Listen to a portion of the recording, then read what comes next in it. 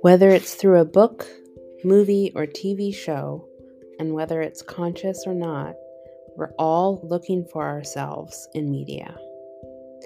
Welcome to another episode of Small Town Sarah, where each week we're discussing our journeys in finding our representation in the medias we enjoy the most.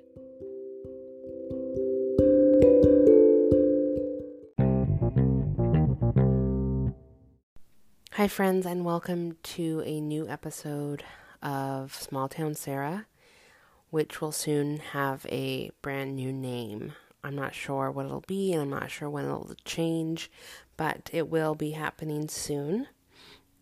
I have taken a little bit of a break from Instagram lately to kind of really hone in and focus on getting a job, which I do every day, Monday through Friday. I have been just spending the morning applying to places, retail, office positions.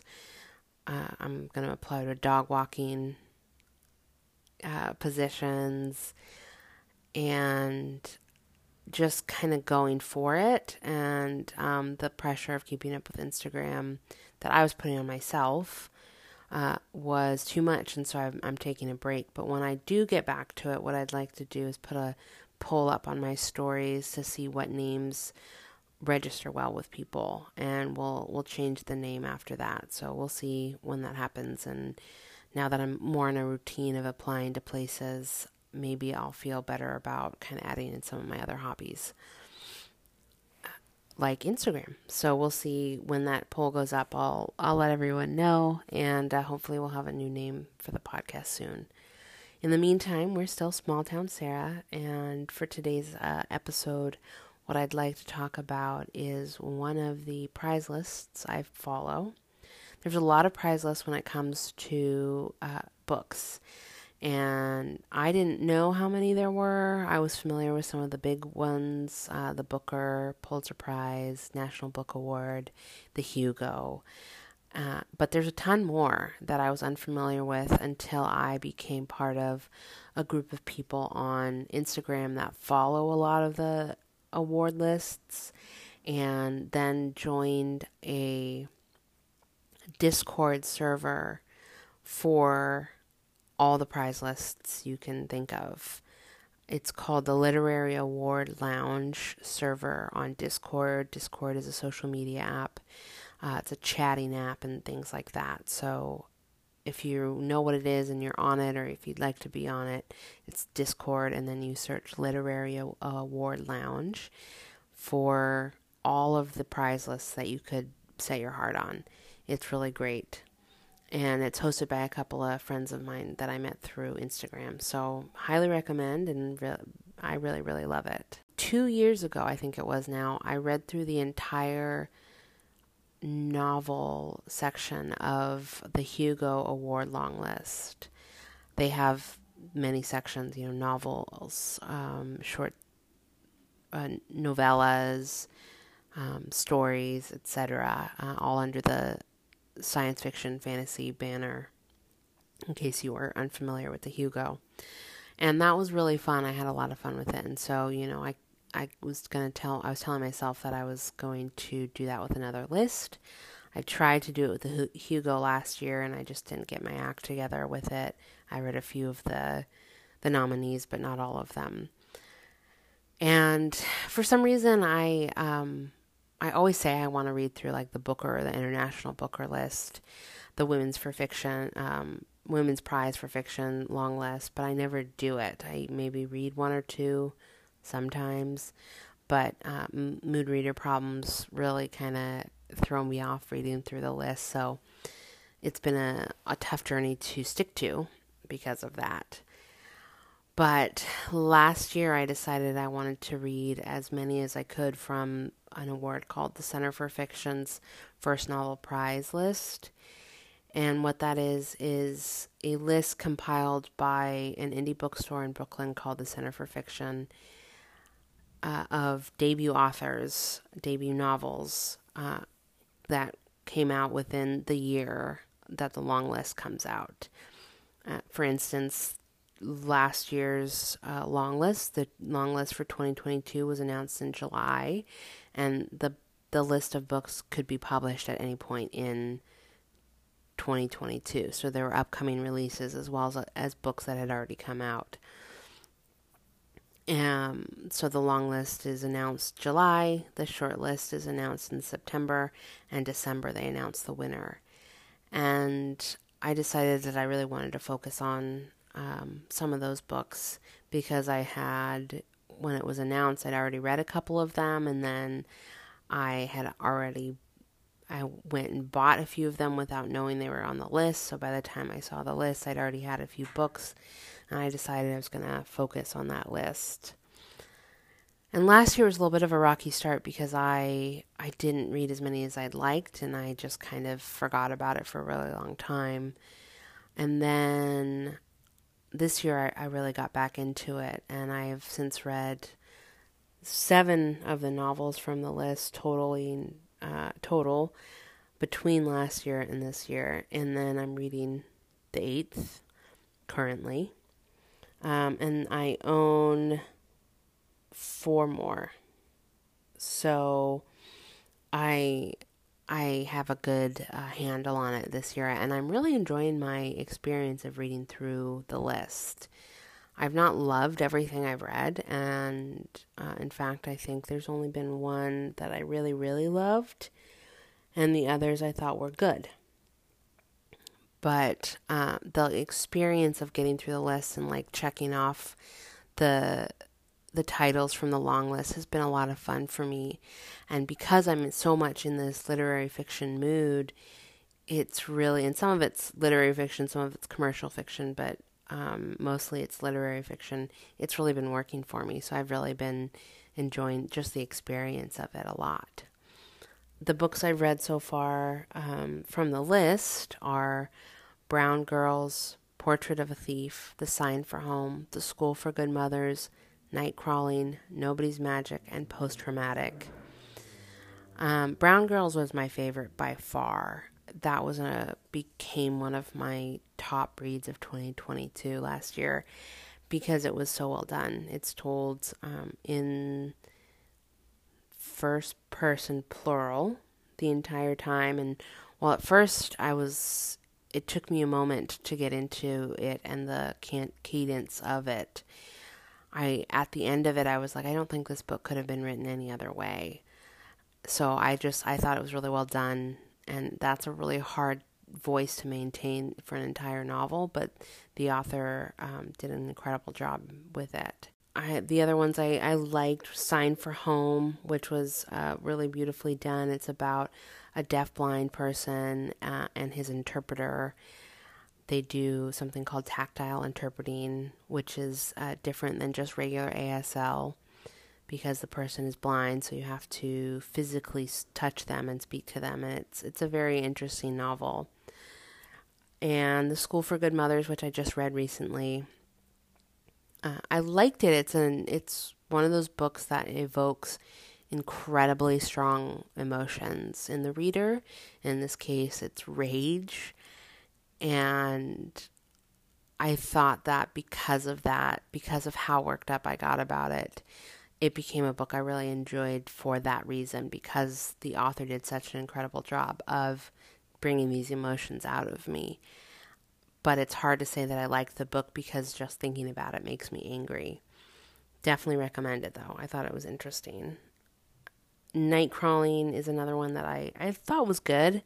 I think the story behind the author is a lot more interesting now that I've thought about it than the book itself. I thought the book was beautifully written. I thought it was done well, and it's an important story to be told. But it's about a young black woman who is basically on her own and is in desperate need of money and turns to prostitution and is then exploited by her neighborhood police department. And all of her friends and family turn their back on her, saying really horrible things to her about, oh, well, you chose this life. This is your fault, And so the discussion around sex work and sex workers was not something I appreciated in that. But the author, I think, wrote it when she was 17 and was nominated for the Booker as well as the Center for Fiction First Novel Prize when she was 19, which was really incredible. So, and she's a poet by trade, and you can definitely tell a poet wrote the book because there's the imagery in it, and the way she uses words is really beautiful. You can see she thought about it a lot. So I did appreciate that part of it. It's a hard read, but it's well done.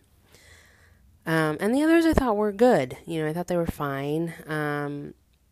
Post-Traumatic, again, it felt like a debut novel, and parts of it felt very much like somebody's psychology dissertation to get their doctorate. And so those parts went over my head, but it was a very interesting conversation around racism and mental illness, and I thought that the author brought an interesting voice to those topics. So I appreciated it for those things. And it's, as somebody with PTSD, it was very interesting to read it.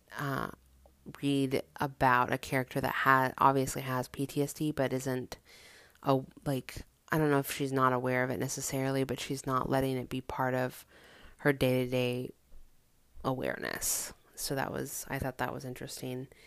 Nobody's Magic is like a collection of 3 novellas making up one novel, all about 3 different women with albinism, and which is not something people write about very often. So I liked that part about it. I didn't love any of the stories. I didn't think it was a great read. I had some issues with the characters and how very self-centered they all were, and a lot of the quote-unquote turning points for them were through men and relationships, and I don't know.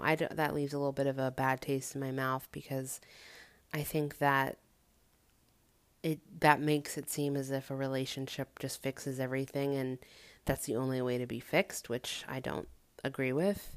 So that was a little less great for me. And Portrait of a Thief, I didn't like. I mean, it's a good book. It's well written. It's well plotted. It's got very interesting topics. I totally agree with what the author was talking about. And I enjoyed that she was telling the story she was telling, but it was just, I didn't like it. And I know a lot of people really, really loved it, so I know that I'm very much in the minority on that one. And like I said, it's a good book, but as I was reading it, I didn't enjoy it, which was a new experience for me. I don't have any complaints about the book, except for one of the characters who was awful, but everybody agrees this character was awful. So, but other than that, I don't actually have any reason as to why I didn't like it. I just didn't like it. I was very underwhelmed by it. So that was a little bit of a downer on that one. But the rest of the ones I've read so far have been good, with some standouts for sure. The one I'm reading right now, If an Egyptian Cannot Speak English, is actually the novel that won last year's prize. And I think I can see why it did. It's very interestingly done. The whole first part is done in these question and answer segments, which is interesting. It was a little confusing for me at first because it's actually 2 characters that were getting their point of view, but you can't really tell when one is speaking until you get it. And, one's a man and one's a woman. So there are parts where it talks about, well, as a son or as a daughter.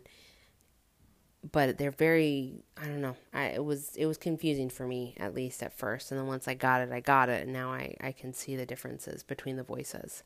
But it took me a while. And honestly, I'm not loving the book. So I don't know if I'm even going to finish it. I feel like life is too short to read books you're not enjoying. But we'll see what happens. When I read it, I'm kind of invested and I want to know what happens. But I'm also like, I spent so much time not wanting to pick it up that I think that's kind of a big sign right there. I think one thing I didn't mention is how many books are on the list. I believe it's 24 books, which makes it feel a little daunting when you start reading the list. Like, oh my gosh, am I going to get through all of these before the next list is out? And I didn't think I would for sure, but as I said many times now, I'm a repeater. I say the same things over and over, so I apologize. But I'm very much into this literary fiction vibe I'm feeling right now. So I think I'm going to just continue to read. And at the pace I am reading, I think I'll be able to get through, if not all of the list, at least most of it before July, when the next list for 2023 is announced, which I'm really looking forward to. And what I'll do is when I post about this episode, I will post the graphic from Center for Fiction that has all of the titles on it, so you can see the full list, so you know which ones I'm talking about that I read and which ones that I own to read. And I'll list them in the caption as well, just so everyone kind of sees title and author, because I don't remember the author for every one of them. And my notes, I forgot to put the authors down because I was doing it very quickly. At least the episode is not going to be late this week, so that was a one-time thing, I promise. Yeah, it's been a really fun thing for me to do. And I have been introduced to books I probably never would have picked up on my own otherwise. And I think that's always like a worthwhile feeling, that feeling of like, okay, I know I never would have done this on my own. And so this list has introduced it to me, or this book club, or this person. And that's a lot of fun. It always feels like, okay, cool, I'm really doing something different. And I love that feeling when it comes to reading. And I'm a fan of crossing things off of lists. I don't ever really make lists all that much. I do occasionally. But when I do, it's like that feeling of like crossing a list, something off the list, or like, crossing it out or marking it as finished. There's just like such a sense of accomplishment to that. So going through the list and being able to like mark off the titles as I go has been a lot of fun. It's added fun for me. As I said, I own 4 more. I own Vagabonds, Lungfish, When We Were Sisters, and What the Fireflies Knew. And I'm looking forward to reading all of those. I've heard incredible things about What the Fireflies Knew and When We Were Sisters. So those 2 are probably going to be very soon. But I'm really looking forward to reading them all quite a bit. But as of right now, my favorite book of the ones I've read is Brown Girls, for sure. And so it's going to be interesting to see, going into some of these other ones, how I feel and if that changes at any point. But Brown Girls was just so special, and it was just such an interesting story, and the way she wrote it and the things she talked about and her imagery, her word choices, all of it just flowed together so well. Whereas some of the other books I've read on the list, I've enjoyed parts of each of them, but this one, like the entire thing, worked really well for me. And I actually haven't seen a whole lot of people talking about that one, so I think that one's been a little bit underappreciated personally online, at least on my Instagram feed. I know that a lot of other people loved a lot of the other books, so I always thought it would be really fun to have like a book club where we read them, or a group chat where we talk about it. There's one on the Literary Award Discord server, but not many people are in it or chatting about it. So I may go in there and kind of make some remarks and see what conversations can be started, because I would love to hear what other people's favorites are from the list, and see how they feel about the winner and if they've read it and what they thought about it, and am I the only one that doesn't really want to finish it or doesn't really think it's worthy of winning. Not that it's a bad book again, and I can see why it won, but for me, so far, Brown Girls should have won. I think that's what I love so much about books in general, but more specifically book clubs or people that are reading through the same list as you, or, you know, groups that are sharing knowledge of books together, because the opinions are going to be so different. Even people that love a book the same have different reasons as to why they love it, have different feelings as to why it was a favorite.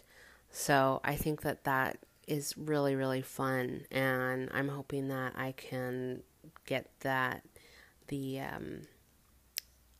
first novel prize chat fired up a little bit and see kind of where everyone landed on everything that they did read through it. And I'm as of right now, I'm planning on reading through the 2023 list as well once it's out. And so I hope that we can have more kind of discussion about each individual book this time around, because now that I know what's in store and how much I enjoy the experience of reading through the list, I think I can I don't know, maybe start a book club where we meet, you know, every couple of months to talk about a couple of the books and see how people feel as the list goes on, and then once the short list is announced, etc., etc. I think it could be a lot of fun. But, you know, we'll see what happens, and perhaps by the time July rolls around, I'll be done with literary fiction and have no desire to read any of the books. But as of right now, here the tail end of March, I'm planning on reading through it again, and hopefully I can get some more friends to talk about it with. Well, friends, I think that's all for this week. I hope you enjoyed this episode talking about the Center for Fiction First Novel Prize list. I enjoyed talking about it. I am very much enjoying my journey through the list, and I'm excited to see what comes up for the 2023 list come July. As I said last week in my late hurried episode, there's going to be some changes coming up. It's going to be more like this kind of a discussion, possibly more specific book reviews on the episodes, until I can figure out how to get some more interviews, streamline the podcast a little bit. As I said, I'm so focused on trying to get a job that I'm still doing the actual recording and editing the day before it launches. So it's less organized than I had hoped to be for this year. But I'm trying to settle back into New York, and I'm trying to get a job and all of this stuff. And currently, since I'm home all the time right now, I'm the one that, you know, shops and cooks and cleans, and I'm happy to do it. I really am, because gives me something to do than, you know, other than sit around and worry about not getting the job or staring at my computer waiting for emails to come in or a phone call. So I love doing it, but all my days are filling up, so I'm trying to find like a good balance between everything so that I can fill my own wish of recording a couple of episodes a week and weeks ahead, and just having things publish, you know, per week, and I don't have to worry about it. I'm sure I'll find my groove, because like we found recipes we really like, so the cooking has gotten a lot easier, shopping has gotten streamlined, so I'm not worried about it. I know it'll happen in in the next week or so. But right now, definitely still doing it the day before. But yeah, so it'll be more like book reviews, book discussions, and I want to encourage everyone, if you want to join in or have something you would like to say, to find me on Instagram. Right now, that's all I've got, and I know that Spotify for podcasters asks a question for each episode of what did you think, and you can write things in there, but I don't know how to reply. So if you can get or have Instagram, find me. It's at Small Town Sarah Pod as of right now. And you can DM me. You can comment on a post. I'm happy to talk books with you. Absolutely. Anytime. And as always, remember to share about and talk about and rate and review episodes and the podcast as a whole. Tell people about it and spread the word, because that just would mean the world to me. And keep texting me, keep messaging me on Instagram when you've listened to an episode and you're buying a book or something. That means the world to me as well. It does my heart good knowing the books I'm recommending are reaching the right people at the right time. So that's really, really exciting for me. And thank you all so much for listening to another episode. I hope, as I said, I hope you enjoyed this one. It was different than I've done. So let me know by rating, reviewing it, or reaching out to me. Again, my Instagram is at smalltownsarahpod. My DMs are always open to talk about books or the episode, etc. And stay tuned for next week when we're going to have a full-length review to talk about. And right now, I'm off to go pick what book it is. All right, everyone. Have a wonderful week.